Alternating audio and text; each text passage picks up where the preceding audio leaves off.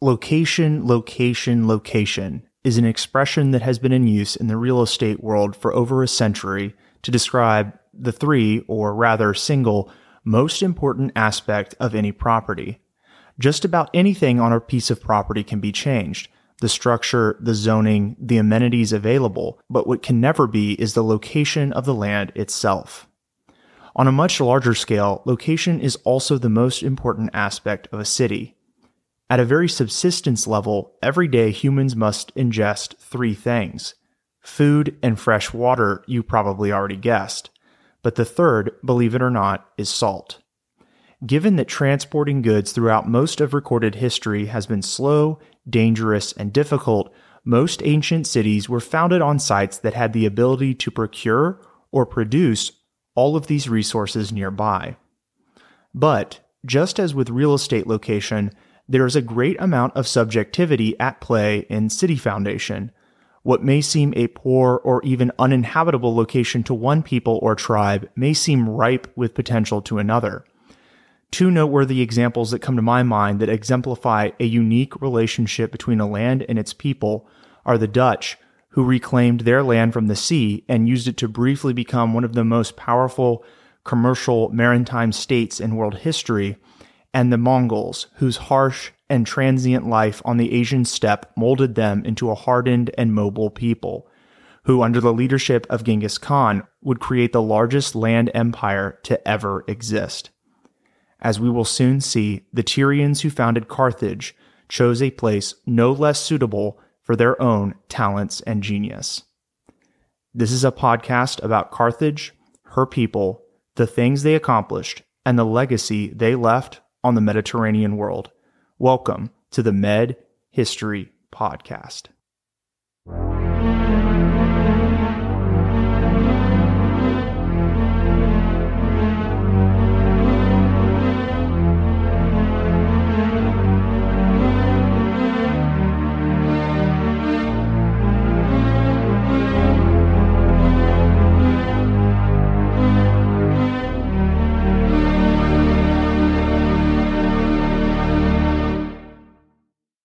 Carthage Episode 2, Location. Hi, I am your host, J.R. Leslie. In today's episode, we'll be discussing the early settlement of Carthage, but also how it fits into the larger Mediterranean world at this point in history. First, we will discuss the location of the settlement, and then we will examine the two major trading circuits that Carthage participated in. So without further ado, let's begin. The early site of Carthage was Byrsa, its eastern slope and the narrow plain between the shore and this hill and its companions to the northeast, the hills now called Douims, Junon, Borj el Jadid, and above it Saint-Monique. The area was the southeastern side of a great arrowhead-shaped peninsula pointing into the Gulf of Tunis, a deep arm of the Mediterranean. The site consists of the hills and the shore below them, while high ground to their north forms the capes now called Sidi Bou Said and Gamarth. One can immediately see from this bird's eye perspective why the Tyrians selected this location.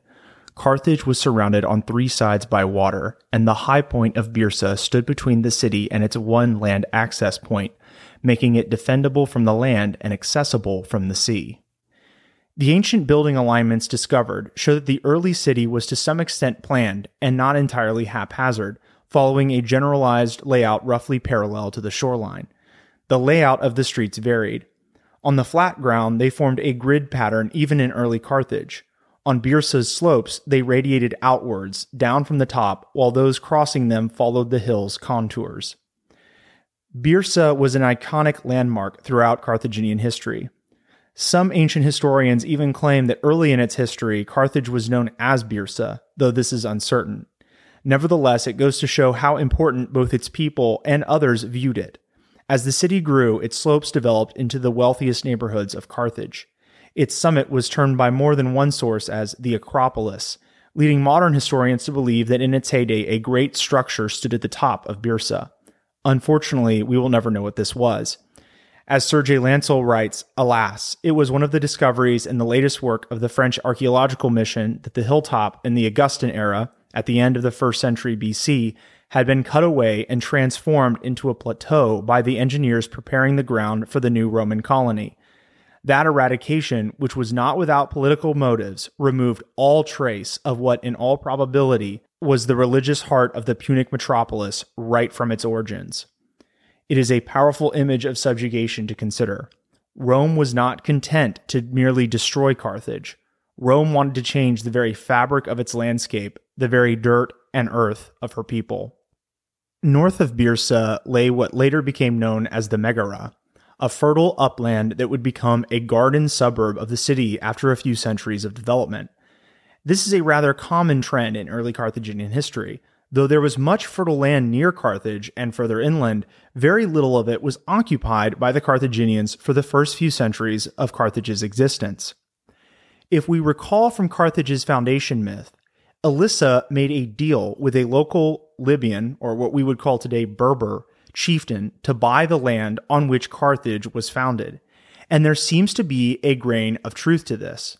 Most ancient historians indicate that until 480 BC, the Carthaginians leased the land they settled on from a nearby Libyan ruler.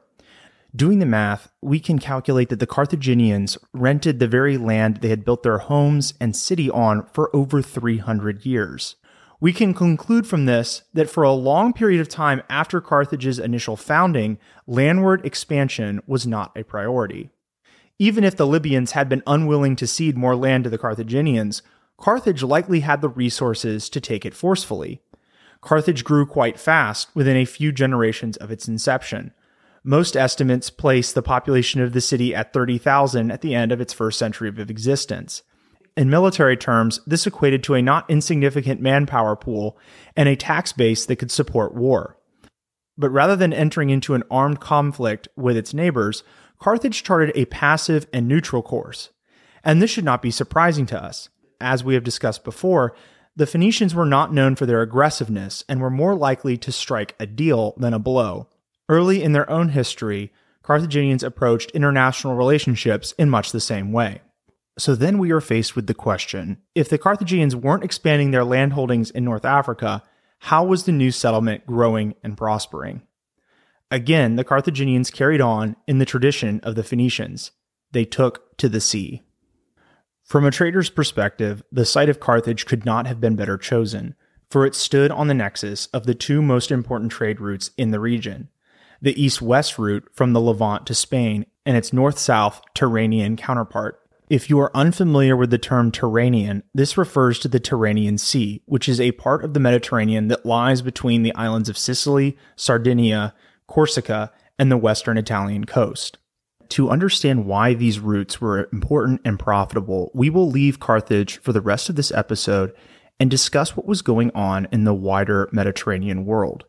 This context is essential to understand Carthage, for after all, Carthaginians were travelers and traders, and to not know the seas and lands they traversed and the peoples they interacted with is in many ways to not know the people of Carthage themselves. More broadly, our wider look at the Mediterranean world will also show us that the Middle Sea has acted as an agent of both diversity and unity. Although perceived as a collection of interconnected seas, the Ionian, Aegean, Adriatic, Tyrrhenian, etc., which all possess their own identities and histories, the Mediterranean has also provided the means for those peoples who live on its edges to interact with one another. We begin our tour of the Tyrrhenian trading circuit at Carthage, staring across the Gulf of Tunis at Cape Bon on the eastern horizon. Between Cape Bon and Sicily, the Mediterranean is the narrowest, at only 140 kilometers or 87 miles wide. This was an important feature for ancient ships which had poor navigational equipment and could not travel for more than a few days without putting in to land for provisions. Thus, Carthage was placed near the best and safest point for vessels to cross from Africa to Sicily. By the time Carthage had been founded, the Phoenicians already had a presence in northeastern Sicily and were interacting and trading with its local peoples. Shortly after Carthage's founding, the Phoenicians began small, long-term settlements in the same area. Beginning in 750 BC, the Greeks arrived in Sicily as well and began limited settlements on the opposite side of the island along its western coast. There is no great mystery as to why Sicily was becoming a popular destination for settlers searching for new lands. Its volcanic soil and climate allowed even non-native crops like olives and grapes that the Greeks brought with them to flourish. Continuing our journey through the Mediterranean, if we hop from the western tip of Sicily across the narrow straits of Messina, we find ourselves in Italy at the very point of the Italian boot. Of course, at this period of time, the modern state that we call Italy did not exist.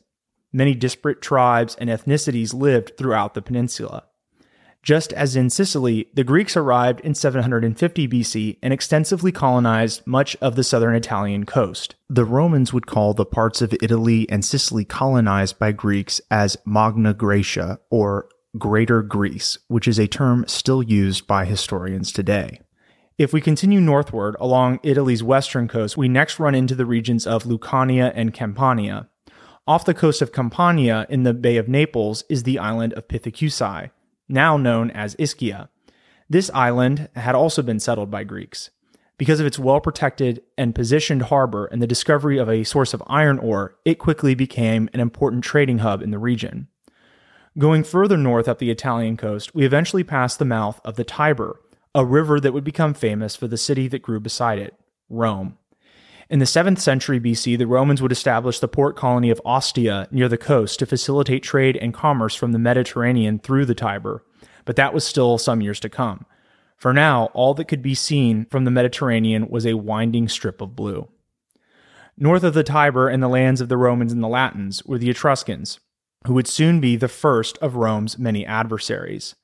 From around 700 BC on, the Etruscans had extensive trading relations with Carthage. At some date, a harbor on the Etruscan coast, close to the city of Ceri, became the landfall for visiting Carthaginian merchants. In Roman times, it still had the name Punicum, the Latin term for Phoenician. A fragment of a late 6th century ivory tablet found in a grave at Carthage bears a statement in Etruscan. "I am a Punic man from Carthage," is what it says. Its owner had probably been a merchant accustomed to traveling to Etruria on business and proud of his achievements. The links between Carthage and Etruria are further and vividly illustrated by a trio of gold sheets found at Perge, Ceri's chief port, from around the year 500 BC. These documents, commonly known as the Perge tablets, allude to the grant by the ruler of Ceri of a specific place for the worship of the goddess Astarte in a temple dedicated to the Etruscan goddess Uni. 2 are written in Etruscan and 1 in Punic. At some point in the 7th or 6th century BC, the Etruscans and Carthaginians entered a formal alliance with one another to protect their mutual trading interests in the Tyrrhenian Sea. The ties were so tight that 2 centuries later, Aristotle would say in Book 3 of his work on politics, and I'm roughly paraphrasing here, if men formed the community and came together for the sake of wealth, then Etruscans and Carthaginians and all the people that have commercial relations with one another would be virtually citizens of a single state. Clearly, many outsiders believed the Etruscans and Carthaginians had a special relationship that was exceptional. Finally, to complete our tour of the Tyrrhenian circuit, we travel east and slightly south from Etruria to the island of Sardinia, which was a veritable treasure trove of copper, lead, iron, and silver. By the time Carthage was founded, Phoenician merchants already had established a presence on the island and been wheeling and dealing with the locals for quite some time. In fact, the oldest piece of Phoenician writing discovered in the western Mediterranean is on a fragmentary monument known as the Nora Stone, dated to the late 9th, early 8th century BC in southwest Sardinia. As we will discuss in later episodes, Phoenician settlement began in limited fashion but ebbed and flowed at various times and was hugely impacted by Carthage both directly and indirectly. The chief object of the Phoenician presence in Sardinia was to acquire raw materials, particularly iron, which was exchanged with the mainland neighbors such as the Etruscans for luxury goods from the Near East and the Aegean. This completes our tour of the Tyrrhenian circuit of Phoenician and Punic trade. Before we move on, I want to make a few important observations that would have a tremendous impact on Carthaginian history and the course of events in the future. First, in the western Mediterranean, the importance of Sicily cannot be overstated. Not only was it itself a fertile land where crops could be grown in abundance, But Sicily was also the gateway from Africa to Italy and vice versa.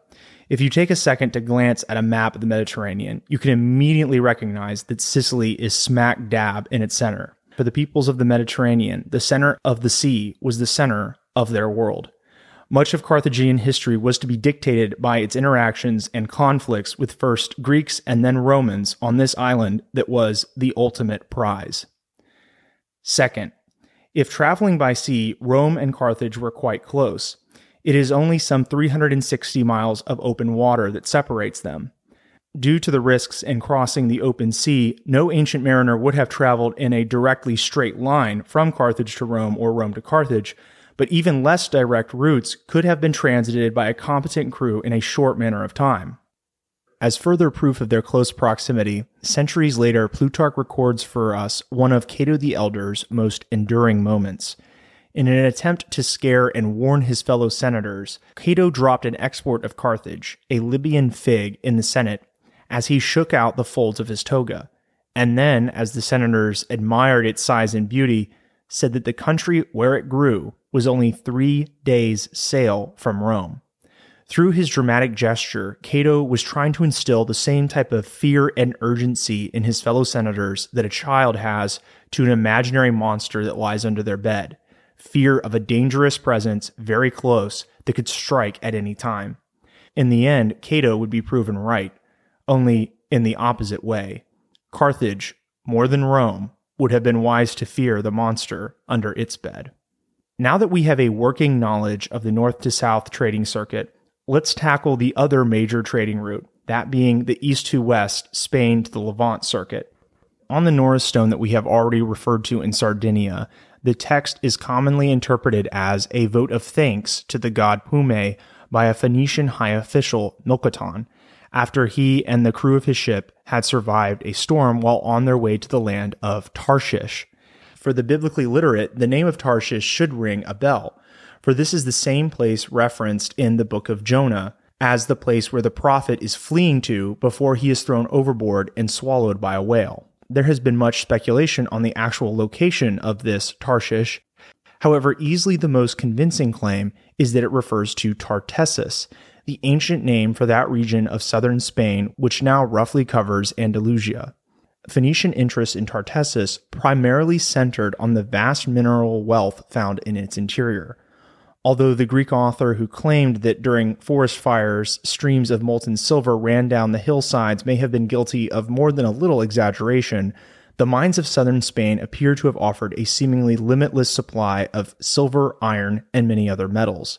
The Tyrians seem to have been the quickest to recognize the huge possibilities presented by the mines of Tartessus, although other Phoenicians from Sidon, Arvad, and Byblos are also recorded as taking part in Tyrian mercantile ventures.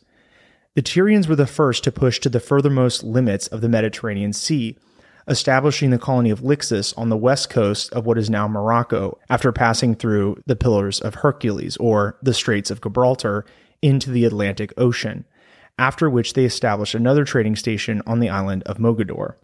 The Phoenicians had first reached Tartessus by the first half of the 9th century BC.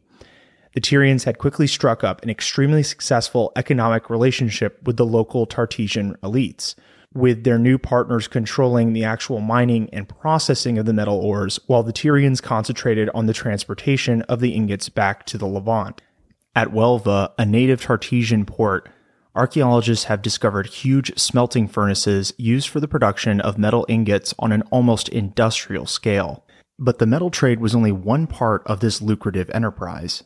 On the voyage from Phoenicia to southern Spain, the ships would carry luxury goods such as jewels, ivories, bronze statuettes, cut glass, ornate jugs, and perfumes packaged in alabaster vessels made in Tyrian workshops, which would be traded with the Tartessian elite.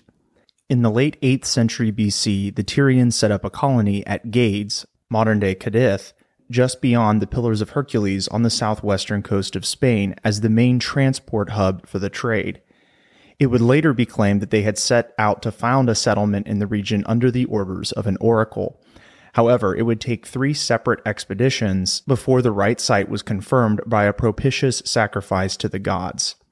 The site, like that of Tyre, was chosen because of its fantastic natural harbor. Most importantly of all, it was situated opposite the mouth of the river Guadalete, down which the ore from the mines in the interior could be transported. In fact, Gades was not just a one-industry town. It would also become famous for its garum, a strong-tasting sauce made out of decomposing mackerel mixed with vinegar, considered to be a great delicacy in the ancient world. Now, at this point, you may be thinking, why were Phoenicians from the opposite side of the Mediterranean sailing over 2,000 miles to Spain for any reason at all? Well, remember back to the first episode. The Assyrians had demanded a staggering amount of tribute in precious metals from Tyre. Tyrians had come to Spain because they had found a place rich in silver that could meet the Assyrian demand. In other words, Tyrians had come to Spain to feed the Assyrian beast. The favored route from Tyre to Gades took ships over the northern Mediterranean, first to Cyprus, then to the southern coast of Asia Minor. The fleet would then travel to the islands of Rhodes, Malta, Sicily, and Sardinia. The final leg of the journey went from Ibiza around the coast of Spain and then through the Pillars of Hercules to Gades. The least complicated return route was to follow the coast of North Africa, then Egypt and the Levantine coast. It was no coincidence that many of the Phoenician colonies that sprang up in North Africa, Sardinia, Sicily, and the Balearic Islands in the late 9th and 8th centuries were located on these vital trading arteries like links in a giant chain. These colonies also acted as a defensive line that cut across the southern Mediterranean, effectively locking commercial competitors, particularly the Greeks, out of the most lucrative metal ore market in the ancient world. This concludes our overview of the east-west circuit of Phoenician trade. Before we end, I wanted to remark on three things: Greek-Phoenician relations, the complexity and interconnectedness of the ancient Mediterranean, and how Carthage fits in. If you have been paying attention, you may have come to the conclusion that the Greeks and Phoenicians were bitter rivals. Indeed, they were both the ancient Mediterranean's foremost traders and colonizers. It would, however, be a mistake to think that relationships between Greeks and Phoenicians were always contentious. As Richard Miles notes, in Homer's Iliad and Odyssey, each a product of a time when both Greek and Phoenician colonial expansion in the Mediterranean was reaching its zenith during the 8th and 7th centuries BC, a clear distinction is drawn between the Phoenicians as a people and the exquisite artifacts that they produced.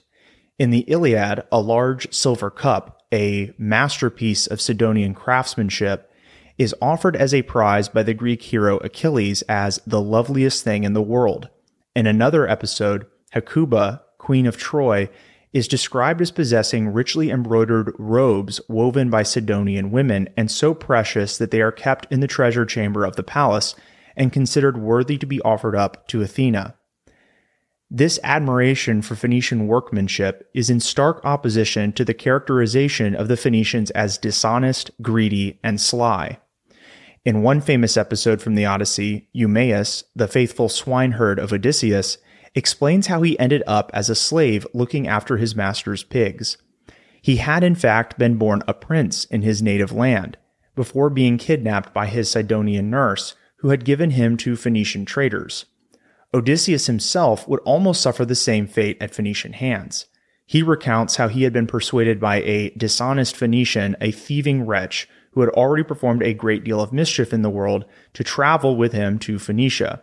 However, the invitation turned out to be nothing more than a ploy to kidnap and sell him into slavery. Rather than expressing genuine hostility towards the Phoenicians, these depictions might be viewed as representing a general, deep-seated disapproval of traders among the Greek aristocratic elite, who wanted to create a clear distance between mercantile activities and themselves. However, the weight of evidence does seem to show that this antipathy was based on pre-existent negative attitudes towards the Phoenicians, rather than their acting simply as the random fall guy in a literary discourse on Greekness or its absence.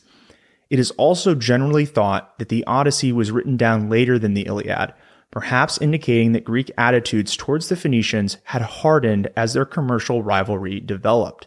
Yet, equally, the degree of cultural assimilation and appropriation that had already been taking place between Greeks and Phoenicians strongly suggests that such entrenched views were by no means universally held. Many communities in the Mediterranean throughout Italy and Sicily had mixed populations that consisted of both Greek and Phoenician citizens who were able to live in relative harmony with one another. Often, Phoenician and Greek settlements had symbiotic relationships in which both sides depended on goods from the other for survival and trade. Of course, from time to time, relationships deteriorated and racially motivated violence and discrimination undoubtedly occurred, but these were exceptions to the norm rather than the norm itself. Next, let's briefly discuss the complexity and interconnectedness of the Mediterranean region during this time. It is easy to think of ancient history as merely simpler times in which not much was going on, but in some ways, the Mediterranean of Carthage's day was more complex than it is today. Consider this. In the year 2023, if one were to travel from Rome to Toronto, you would likely only encounter one language, Italian. If you were to make that same trip 3,000 years ago, you would encounter Latin, Etruscan, Samnite, Umbrian, Oscan, and Greek, among others. Nearly all of these small communities had commerce and interacted with one another, creating an incredibly rich and interwoven tapestry of culture that was vibrant and diverse. As an example of how intermingled and mixed the Mediterranean was, archaeological finds in Carthage have unearthed items from every corner of the Mediterranean world, including Egypt, Tyre, Greece, Italy, Iberia, Rhodes, and Libya. This was the world in which Carthage was born, a diverse, nuanced, and interconnected world in which their Phoenician predecessors were already well versed in and had made their mark, but a world which was still brimming with potential. The shrewdness and perception of its Tyrian founders had placed Carthage in the perfect location to take advantage of what the Mediterranean had to offer, and in the process become fantastically and unprecedentedly prosperous, to such an extent that it caused even the eminently sane and measured Polybius to write that its abundance was beyond anything to be found in any other part of the world. Until next time, this has been the Med History Podcast. Join us in the next episode for an examination of the two most vital institutions in Carthage, its government and religion. Thanks for listening.